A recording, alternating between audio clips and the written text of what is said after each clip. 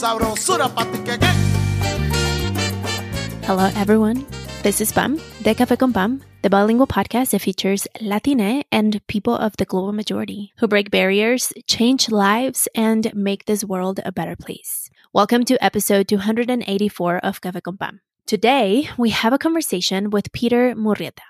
Peter is the recipient of the Imagen Foundation's Norman Lear Writers Award, as well as Deputy Director and Professor of Practice at Arizona State University's Sidney Poitier New American Film School. Peter is a multiple Emmy winner known for award-winning series like Netflix's Mr. Iglesias and Disney's Wizards of Waverly Place, which notably launched the career of global superstar Selena Gomez.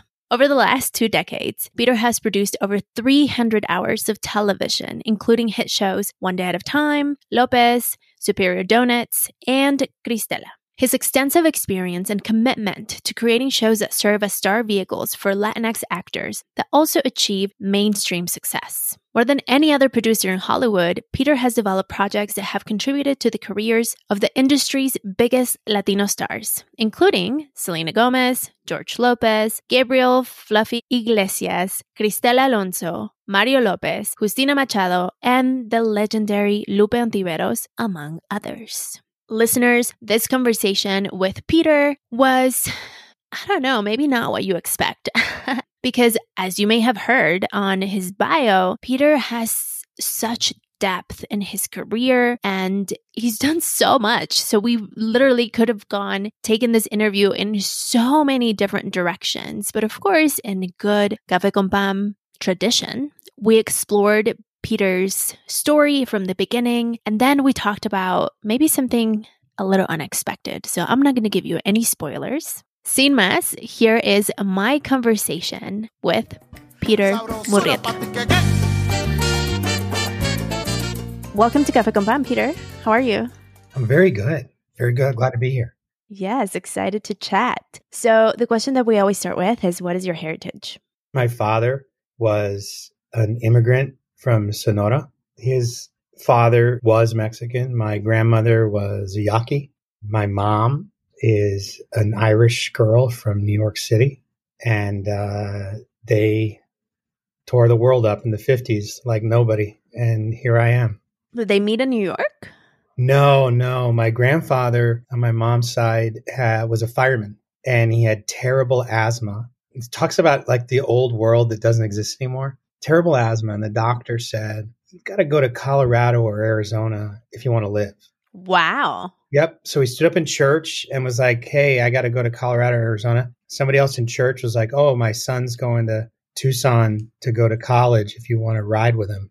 And that's it. The whole family left. And they met in Tucson in high school. Wow. Because of asthma.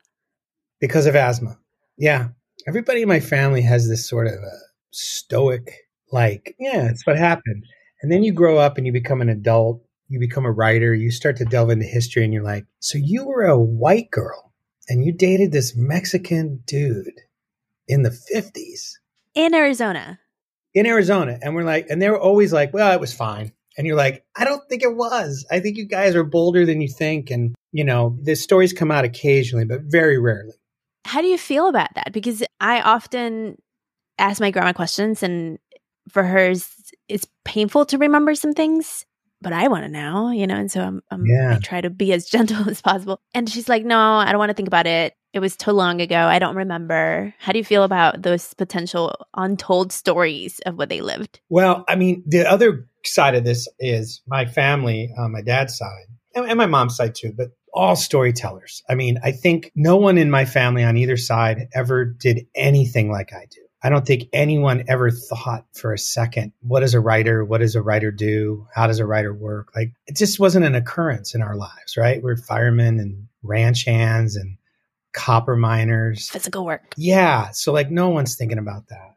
But as I grew into that space, all the things from my tios and my tias and all these stories that we would have in the dinner table, it's sort of organic if you look at it that way. So while there's painful ones that, you know, people have to be at a funeral and with a lot of booze in them to start talking about, but it does come out in my family. We're really good at like letting it all go and letting it all hang out there on occasion. And I've got a good set of ears and I listen. Where did you grow up?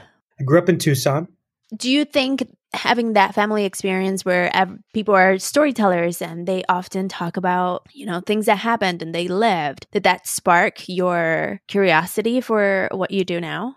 No.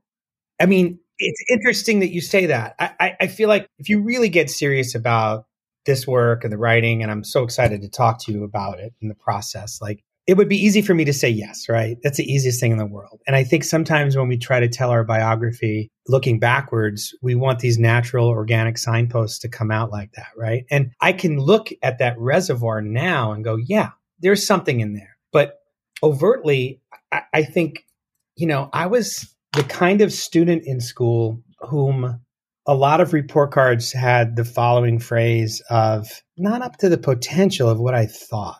Like there was a lot of like me trying to be chill all the time. I got into a gifted program when I was in elementary school or junior high school. And I did it for a semester and I hated it. And I talked my parents out of having to continue it because I was like, I miss my friends and I got to take these special classes. And I talked them out of it. And it's so funny now where you go like, what a dummy. What a big dummy I was. So I think for me, you can look at the like thin ice of like how I became a writer. And I would say in college, I was a creative writing major only because my advisor said, are you going to be English lit or creative writing? Because I wanted to get an English degree. Because all I wanted to do, by the way, when I grew up, all I wanted to do was teach high school English, coach baseball in high school. It's all I ever wanted. Very low bars to cross. And in this conversation with my advisor, she let me know that English lit would require lots of trips to the library and lots of research. And I was like, what's the other one? She's like, creative writing. I go, what's that? She goes, well, you have to write stories and stuff. And I was like, that sounds good. Let's do that. Let's do that one. Less trips to the library. Right. That was it. And so there's that step. And I'm writing short stories. I'm writing poems, writing plays. And then the next step further to what I do is this amazing professor I had in humanities, nothing to do with writing. Her name was Donna Swaim, and she passed away a couple of years ago. I got to go to her memorial. I was very happy to be able to share. She read one of my papers that was about existentialism in her humanities class. And she did this thing, back in the day, pre-computers, you passed the papers back and I got notes and comments on it. And hers had C me, no grade. And giving you the little window in my high school, I'm like, oh boy, I've been here before. So I go to see her and she says, this is the funniest paper on existentialism I've ever read. And I'm like, whoa. And she's like, you should think about writing comedy. And I know this comedy group on campus that does sketch comedy every week. And I'm going to introduce you to them. And so that was signpost 2. And that's how it started. Okay, but I have questions. How does one go from you are placed into a gifted program, talking your parents out of it, and then choosing writing? Yeah, well, what I'm trying to get at is like, I took the lazy person's way out early. I was like, that'll be super easier. Oh, this professor thinks I'm funny. I'll go do some funny sketches with some people. And then during that time, I really started to love the storytelling process in writing, started to investigate it further, and then decided that's what I wanted to do. That was a very specific moment, which brings us full circle to where I'm at right now today. So I'm in Tucson, this comedy group called The Second City. Their touring company comes to the University of Arizona campus. They perform. My comedy group and we go watch them. I sit in the audience and I think, so they get paid for that, those people up there. And with not a lot of prompting, I put everything in a couple of Army duffel bags and I moved to Chicago in the winter to try to get into Second City. And that journey across country was definitely the commitment of like, I'm going somewhere I've never been, to a place where I know no one. And I'm going there to commit myself to this. I luckily auditioned and got in. And I was there about 5 years and met my wife and my best friends and my manager, still my manager today. And I'm here today because I'm on the artistic advisory board of the theater. And now we're having our first meeting. So I'm going to that tomorrow. Super full circle. I love that. Café con Pam is supported by First Republic Bank. You've worked hard and now it's paying off. That's why it's time to start working with a financial partner who will always have your back. With First Republic Bank, you get a personal banker who's ready to sit down, listen, and provide the answers you need, no matter how complex your questions are. Whether you're interested in residential lending or curious about other banking products, you can reach out to your personal banker by phone or email or visit in person. It's all part of First Republic's commitment to delivering extraordinary service every time. To learn more about their extraordinary service, visit firstrepublic.com. That's firstrepublic.com. Member FDIC, Equal Housing Lender. Did you ever think, because given that you come from physical workers and then you choose writing, was that ever an internal conflict, or was there so much passion that everything else went out the window? Oh, no, there's tons of internal conflict about it. Not anymore, but back then, I mean, my parents didn't even understand what I was trying to do. I did do like set construction when I first got to LA. It's a way to make money while I was trying to get started, going back to physical stuff. Rather than like fall down about it, what happened to me is I would often think about what would my grandfather, not the one who was still alive when I first moved out there, but the past, my Mexican grandfather, what would he think? I'm on this lot and I'm building a wall and I'm doing the thing he would recognize, but in a very different place, right? And then when I finally started working on those lots as a writer, I still had that same, I guess, romantic feeling when I would drive onto the lot sometimes, because I would just think about everyone that is in my family, like, what are they imagining? What do they imagine for me? So I had that conflict of that. And I also had a little bit of guilt too, when you get into it and they pay you pretty well and people bring you food in the middle of the day for no reason. And, at 4:00, if you want coffee, you turn around and go, hey, maybe we should get some coffee. Somebody goes and gets coffee. And I guess the thing I'm proud of is that this 23 years later, like I still think about the things I'm telling you. Like I don't take them for granted and I don't flip out about it, because it would really make me feel bad if I became one of those folks. How do you deal? I mean, it's survivor's guilt, And For a lot of sure. people, especially children of immigrants, descendants of immigrants, that survivor's guilt is very real, where we often think about, oh my gosh, my grandmother was crossing this border, leaving her children behind, doing all this like physical work, and I'm over here working on my computer, like very cozy. Yeah. It's real, and a lot of people go through it. So how do you deal with it? Call it out, don't bury it. Let it go into the world, various times when you feel it, being thankful, trying to like turn that corner, being real, just like I just told you, right? That's another coping mechanism. Like, I'm not going to freak out if they didn't get my order right for lunch. What the hell is that? But then that's tricky, right? Because you can go from that very easily into judging others, right? Very easily.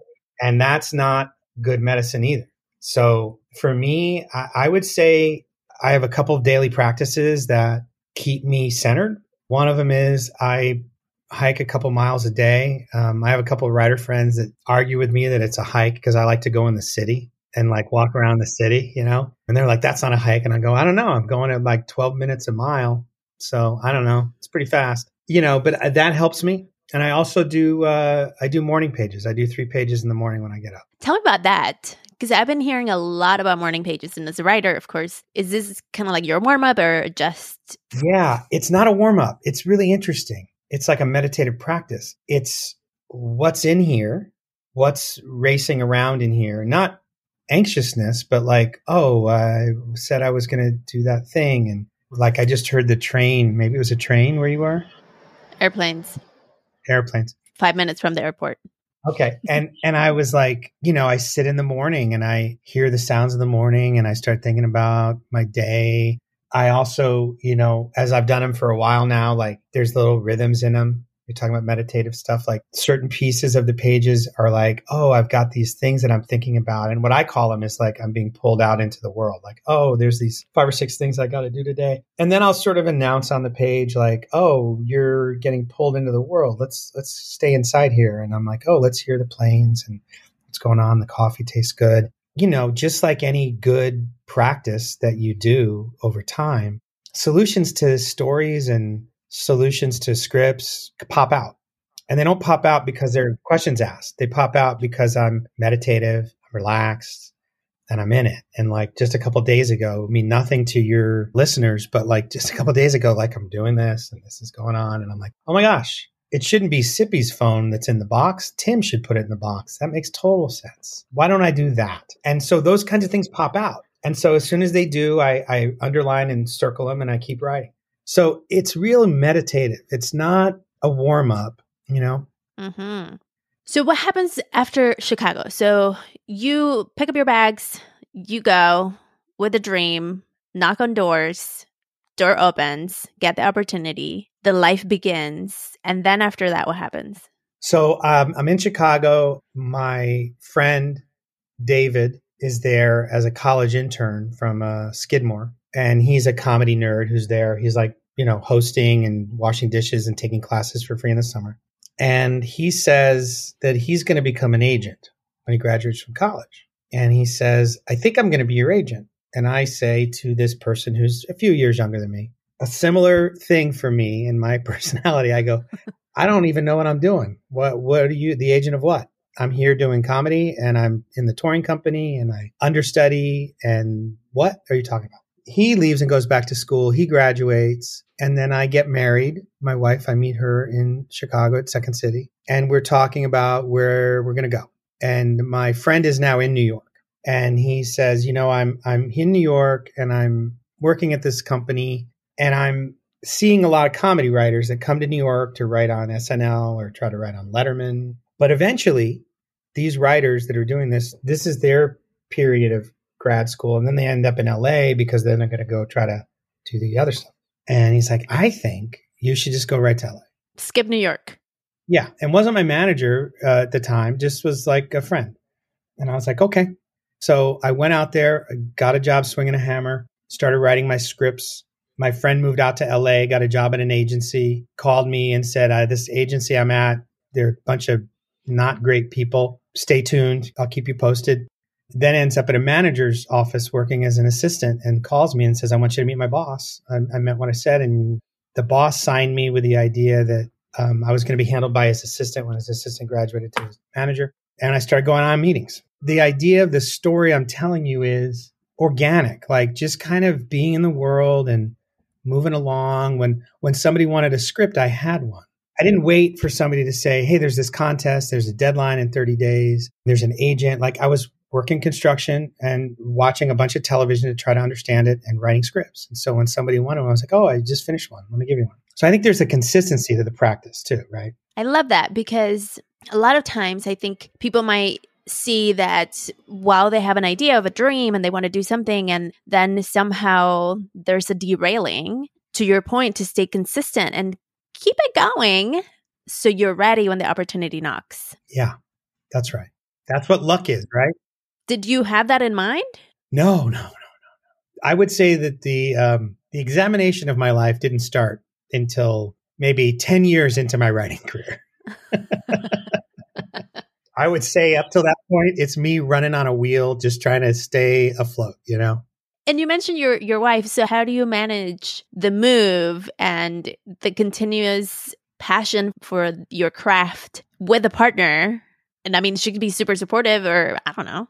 How does one have those conversations? Oh, easy. She's an actor I met at Chicago. She's way funnier and better actor than I am.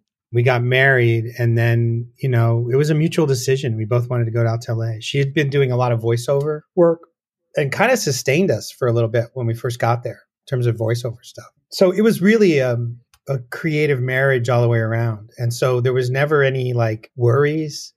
In fact, there's a couple of quick little anecdotes I can give you to round that out. Like one was one of my colleagues that I work with right now, a writer on a show called Primo that's coming out on Amazon Freevee in February, I think. He came from Texas to visit to do some work in LA and then came over to the house. And he had never seen my house, but he'd been working with me for about a year. And he walked all through the house and came down and we were going to a Dodger game, I think. And I came out and he said, he goes, it looks like a lot of creativity happens in this house. And I was like, that's sweet. That's really sweet. And I think what he was referring to is like my wife and I, we collect paintings. We have a lot of antiques. I bought a diner booth because when I first started writing in college in that sketch group, I worked at a diner. Like I wrote at this back diner booth. And so when I had money, I was like, I want to build a booth like that to write in. So like the house feels like that. So I've got my partner there and we're doing that. That's awesome. The other thing is my oldest son is named Joaquin. So I got another Joaquin Murrieta. He's a coach for the Pittsburgh Pirates in the Pittsburgh Pirates system. He's in the minors now. He just started last year. Well, when he was in high school, he was like, I want to be a baseball player. And he was a baseball player in high school, played baseball in college. But people would always say to me, like, are you going to have a conversation with him about like, let's be real about this, you know, because hardly anybody does it. And I was like, well, I could, but when you really think about the odds of like all the people that want to be comedy writers or writers professionally and how many really get to be professional writers. So if I manage to climb over that wall, who am I to tell anybody they shouldn't try? So I supported him. Eliza, my wife, supported him, and he's doing it. And it's awesome.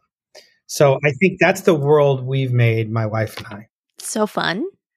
I mean, It's always better when you have fun together, right? Yeah. We'll fast forward a little bit, but let's take a quick coffee break. Peter, you drink coffee. What's your favorite coffee brewing method? Ooh, I have such a quick answer. It's, iced coffee because I grew up in the desert. So like, come on now. As cold as it gets is like 60. Forget it. I want iced coffee. And then, I do love cafe de olla. I do love the little cinnamon I love it. There's a place on Sunset's closed now, but it was a restaurant. It wasn't a coffee place. It was a restaurant that would make it. And I would cruise by there maybe 3 times a week and come in when they were opening for like the lunch. So it was just the workers coming in and the woman would see me and she'd know all they want, give me a to-go cup. And she would make it for me, even though they weren't open. Now there's a couple places in my neck of the woods that make it, but it was hard to find for a little while. Agreed. Café de olla is one of my favorite ways of coffee drinking. And I will say the best café de olla comes from restaurants. Yes. I've not found a coffee shop that does café de olla that's good, but the restaurants are, so good. So good. Now, why do you think that is? I think because, at some point in my life, I was a barista. And when you make coffee, so different schools of thought, of course, but in the coffee shop that I worked at, and a lot of establishments, actually, it's all about the churn. So how many people can you get through the line the fastest and the most convenient way? The appreciation a lot of times of the coffee making comes from the Italian way, which is, the latte and cappuccinos and the espresso. And so there's like very little interest in making a true form of café de olla because it's more like, let's just make it quick and easy and, versus the restaurants who actually, I think, care more about the craft of like using the actual olla of the clay pot and, using the cinnamon and the clover and like doing the actual ritualistic way of making the coffee. I think that's why. Do you remember when, and I mean, I'm older than you, but Starbucks back. I wouldn't say it's at all the same, but like you would get coffee and there was this bar and it had cinnamon there. Yes. Like, and I remember like when I saw it the first time, I was like, oh my God, there's a place that makes coffee and I can put cinnamon in it. It's not the same that we're talking about, but it felt like great. And then I don't even know when they stopped it because I was thinking about the other day when I had mine that I get from my restaurant that I go to and I was walking by a Starbucks. I was like, why do you not have cinnamon out there anymore? What's up? It's interesting the way these tastes change. For sure. I think with the Starbucks and the cinnamon, it could be that pandemic. I know. It could easily be that. It also, I feel like, is more like you said about the churn. They're like, we don't need people stopping and mix their own thing. We're going to get them out of here. Yep. Grab your coffee and bounce. Okay. On my end, I'm drinking my regular Four Sigmatic, which is mushroom coffee. And sometimes I add cinnamon. I have this fad now of powdered milk in my coffee. Like not half and half, but like actual whole milk powdered. Yeah. Yeah. I went through this like depression. I'm joking, but I was really sad when the can that I had finished and listeners were like helping me find it because apparently it's out of stock. Like it's like, wow. Yeah. And so we haven't found it. Actually, we found it in Sam's Club, but I don't have a card to Sam's Club. So, well, that's another thing. I know. Are you a Costco person? Do you have I'm a Costco person. Yeah. Yeah. But if Sam's wants to sponsor, I mean, I'll gladly go and get some powdered milk. So I went back to my regular black coffee. That's how I usually drink it, except for when I have powdered milk. Are you a black coffee person? Yeah. If I'm not doing what we talked about, it's always black. Yeah. I want to taste the flavors. I want to feel it. I want to know about it. Yeah. For sure. Agreed. Okay, let's get back to the show. Hola, Vanis. By the way, if you are enjoying this conversation and you want to keep talking about it, if you have some comments and maybe some questions that you have, follow me on social media and let's keep that conversation going. This is your reminder to screenshot and tag me at Café con Pan Podcast on Instagram and Facebook. And let's keep talking about it. Tell me what's resonating. Tell me what isn't. Tell me, what do you wish I asked the guest? This is your chance. And if you're on TikTok, I'm at Café con Pan Pod as well. Let's stay connected.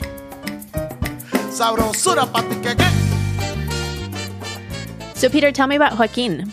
Yeah. What do you want to know? Well, first, how did you learn about Joaquin yourself? Oh, from my family. I mean, he's a legend. There are stories in my family that are told to you when you're a child, when you're a teenager, when you're an adult. It is the currency and the story of our family.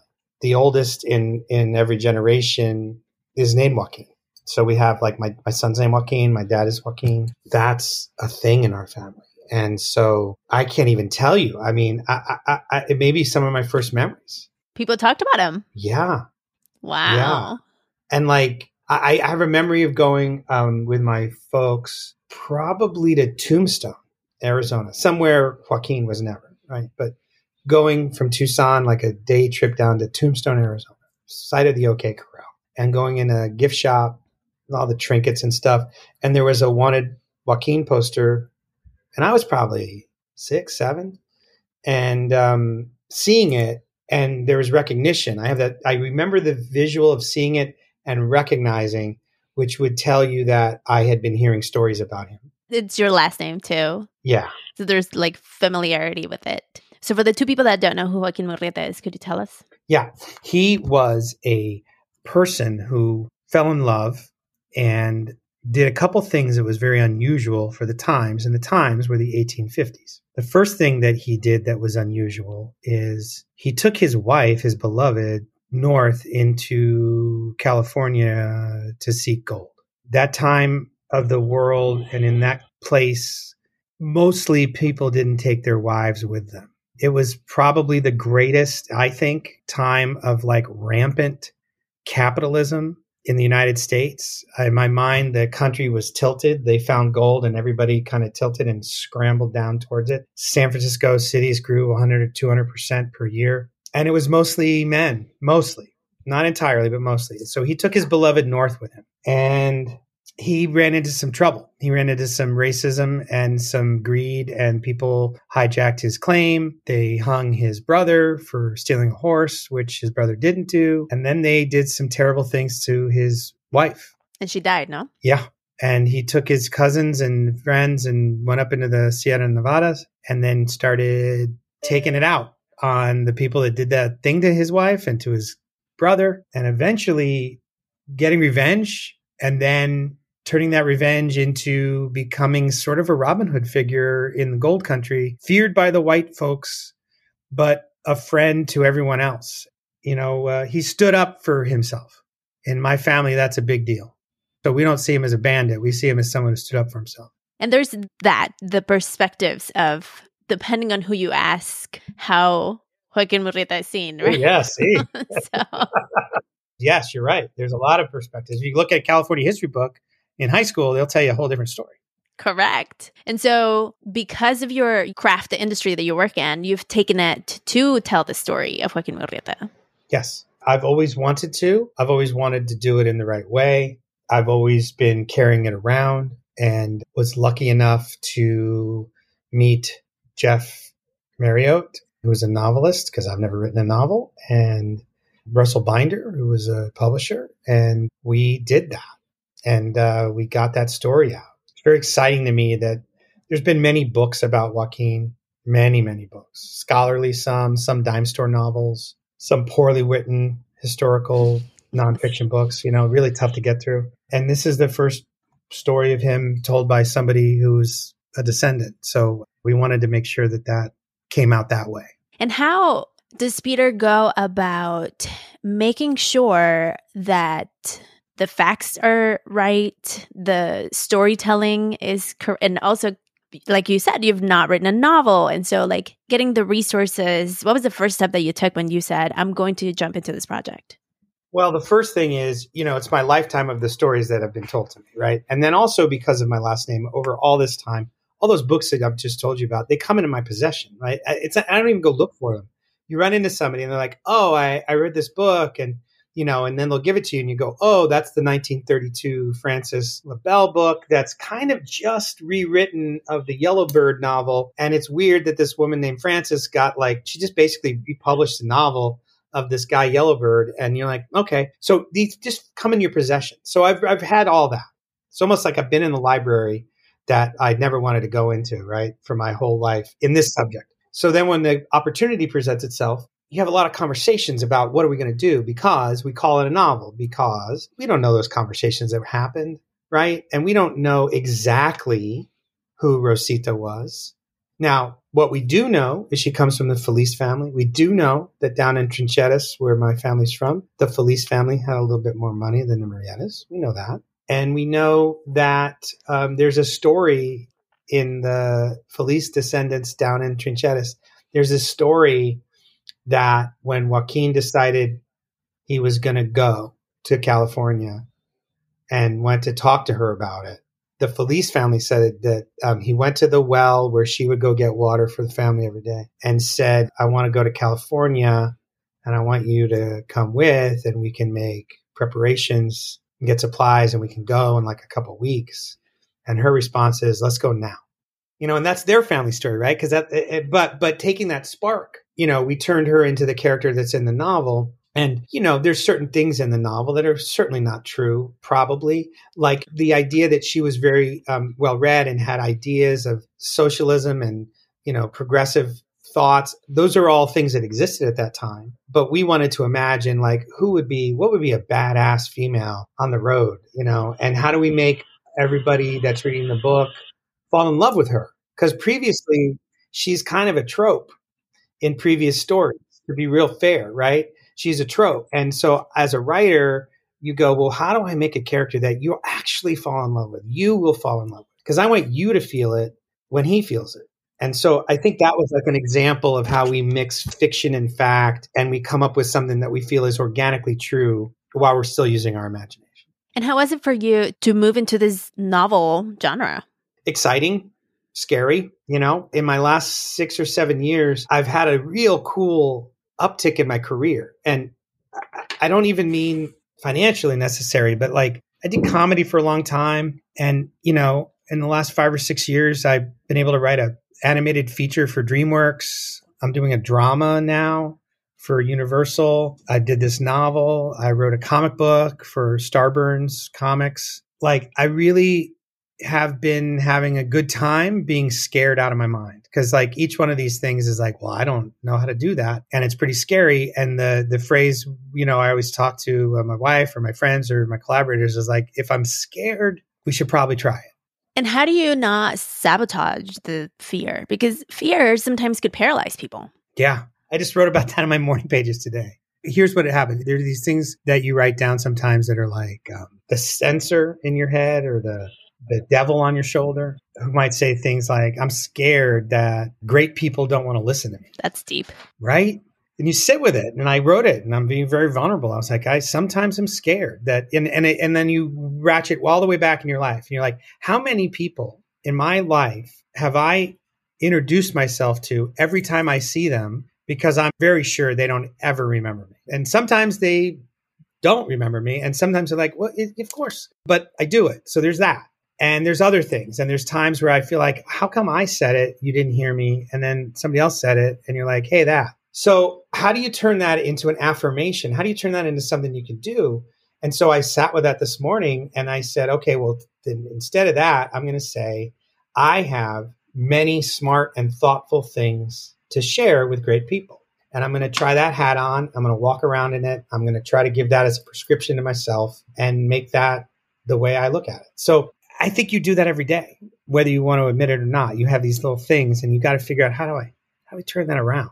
Indeed, every day. And I think as you grow in your career, I mean, you of course have much more experience than me and much more success, but as you continue to do things, then more scary things come across you and you're like, ooh, I guess Yes. the last one Yes. prepared me for this one. Yes. This 1 hour drama I was just thinking about on my hike this morning, and I was like, God, I'm gonna have to know about like this whole world. Like I'm gonna have to do a lot of research because like in other shows, you're like, I don't know, I know how a family works, or I know what it's like to be in an office. And so I'm like, gosh, there's probably drama writers that do this every day. But yeah, it is. But I will say it's what keeps me feeling excited. You know, a younger writer on a show a couple years back, we were sitting in the writer's room and we were having a problem with like act 3 and somebody pitched something and I was like, oh my gosh, we should do that. And the writer sitting next to me was like, you seem surprised. I go, I am. I would never have thought of that. And they said, but you were so experienced. Like, I can't imagine. They were like, wow, there's something that you don't know. And I was like, oh my gosh, the only reason to show up every day is there's so much I don't know. There's so much I don't know. And I forget that I've been doing this long enough that somebody in that room is looking at me like they think I know everything. And we've got to dispel that immediately. I don't need that pressure. I don't need that pressure. And on the other side, also to give the younger people permission to say you might have really, really good ideas that are fresh and new and unexpected. Yes, for sure. This is so fun. What are you working on right now, Peter? I'm working on 3 things. I'm working on Primo, the show for Amazon Freevee, and working on an NBC pilot with Pete Holmes, the stand-up comic Pete Holmes. He and I are co-creating it. It's a work show that I'm excited about. And I'm working on this drama, which I can't tell you much about it, but it's pretty awesome. And if we can get it going, will be amazing. All right. Well, we'll stay tuned. Where can we find the Joaquin Murrieta story, the audio version of it? Yeah, the audio version is called Blood and Gold, and it's on Realm, is the producer, but it's on Spotify, it's on Apple Podcasts. It's wherever you go to your podcasts. You just look up Blood and Gold and it'll pop up. And I think it's 16 episodes and they come out once a week. They might all be out now. Richard Cabral does the voice and is so amazing. I don't know if you've heard it yet, but he's incredible. The book you can go to, I mean, the old socialist in me would like you to go to Powell's Books or Abe Books to pick up Blood and Gold. Others would say, well, go to Amazon because it'll drive up the number. You make your own guess. But Blood and Gold, The Legend of Joaquin Murrieta. It's in all those websites to buy. Awesome. And of course, your local library. Yes, always.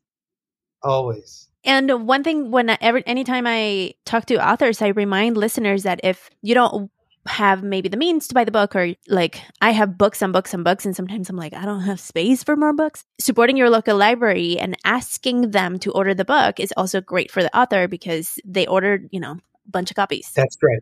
It's tremendous when you do that. Exactly. I've had that happen with a couple of other things I've done, a graphic novel and things like that. And it's pretty great. It also gets you into a different world because there's actually awards for libraries and it's a cool thing. So if you do have a local library, first you should go always because there's also, apps and websites associated with libraries. You can digitally borrow things now. But yeah, that's a great idea.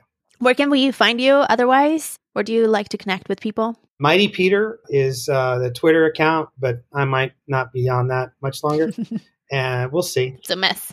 I struggle with that. Let me ask you this. On one hand, it's a mess, right? I don't know how I got a blue check. I just woke up one day and I had one. I don't care if I have one. I don't care if it goes away. Not going to pay for it. Doesn't matter.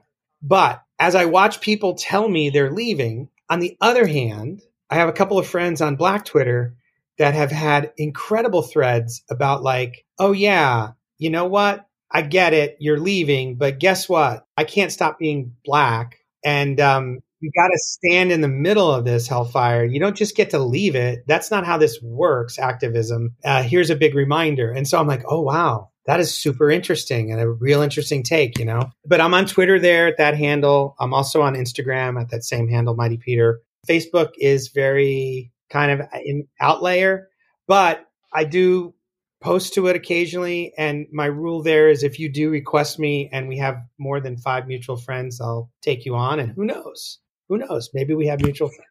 That's it. What's your remedio? What's your remedy that you want to share? Here's one. My grandmother used to say this was her magical cure for a bloody nose. Have you heard this? No. Okay. She would go to like the little ashtray with change in it, and she would find a penny, and it always had to be a penny. And she would come over and I get a bloody nose, get hit while we're playing, or took a ball to the nose, baseball or something. And my son gets them too. And she would say a prayer and she would press the penny to your forehead. I'm pressing it to your forehead right now. And she would say, now keep that on there. And I thought it was magic. Now, of course, you get older. And what are you doing when you're keeping the penny on there? So it's my favorite kind of magic, which is it's not really magic. But when you're a kid, it seems fantastic because it was always a penny. Like a good magician, dime wouldn't work, nickel wouldn't work, had to be a penny, had to be a prayer, and then the press, and then that. And then you're like, okay, I get it. I get what you're doing. That's a pretty good one. And I've not heard of that one. Also, it makes sense in the desert also because it's so dry. Lots of bloody noses happen all the time. Lots of bloody noses.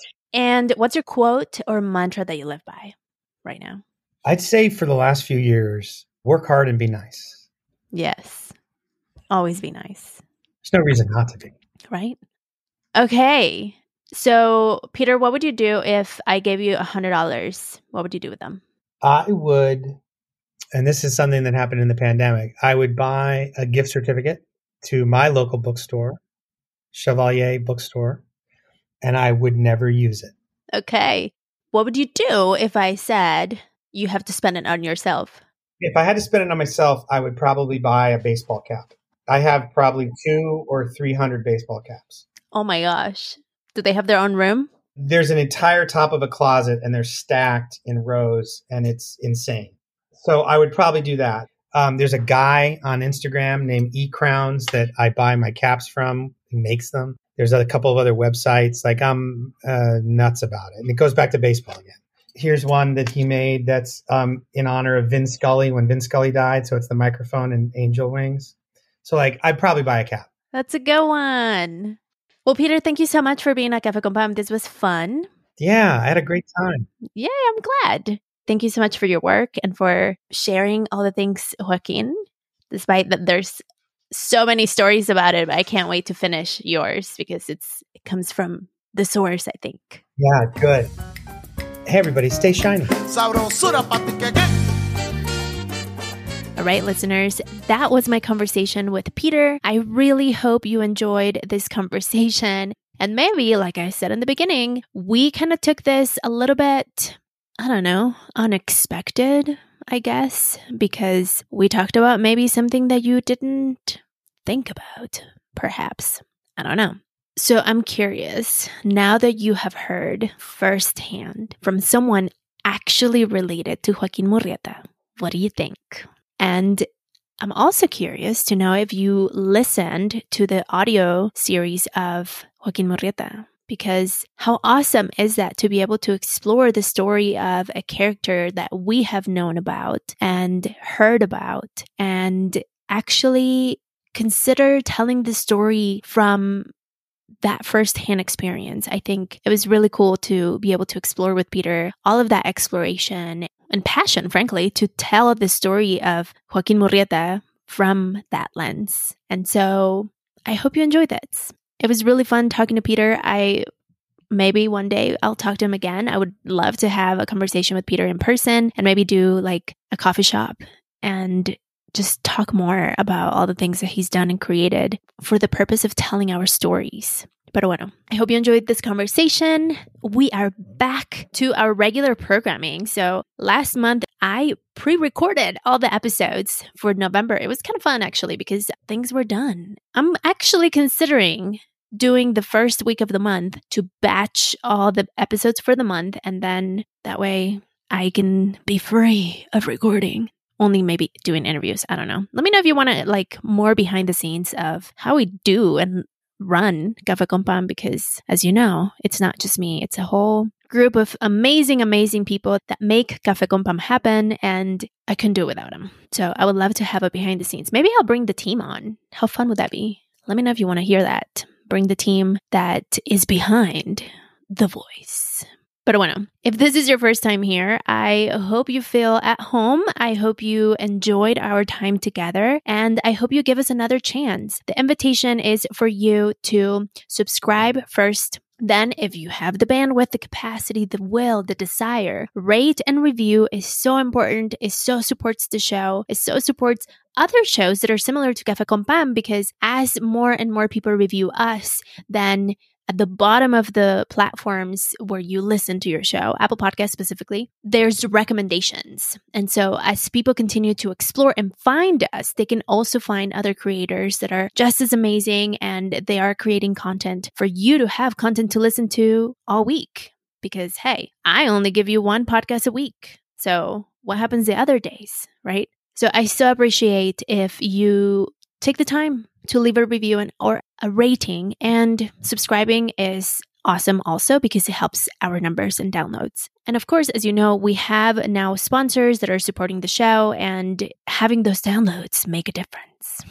So listeners, thank you for being here once again. This is super awesome to get to connect with you through this way with my lonesome microphone in hopes that somebody on the other side is listening. And I would love to stay connected. The easiest way, of course, is social media at Café con Pan Podcast. If you want to join our Discord server, stayshining.club, you can join us. It doesn't cost you anything as of right now. And we have fun conversations about the show, about mental health, about first-generation problems, about remedios. We also discuss them there. And it's a great place and space to gather online and continue our conversation. So I invite you to join us those ways. And if you are curious and interested about my work, head over to cafeconpam.com. I am a business resonance coach, and I support first-generation Latina business owners who want to create businesses that feel aligned to their body, their mind, their soul, always prioritizing their nervous system, always prioritizing their mental health, and always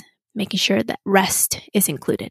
And I have a really unconventional way of doing business. A lot of bros don't agree with me. I have friends actually who are like, you're weird. And my business is working. So check it out. cafeconpam.com. It's the easiest way to find me. And listeners, thank you so much for hanging out with me today. Thank you so much for being here and supporting the show. And I frankly know that during the holidays is hard to listen to podcasts. I mean, I don't listen to podcasts during the holidays because I'm traveling, I'm dealing with family, my mind is in a different place. For myself, for example, I'm doing business planning for 2023. I am closing programs, reopening programs. And so my listening hours reduce during this time. However, I am subscribed to shows that I support. And so if you listen to this, tell your friends to subscribe. So subscribe to the show. So when you are ready to catch up, then you have all the episodes there and you don't forget about us as you are dealing with this capitalistic holiday season. Y bueno, un abrazo. Stay warm, everyone. Y como siempre, stay shining. Sabrosura pa' ti que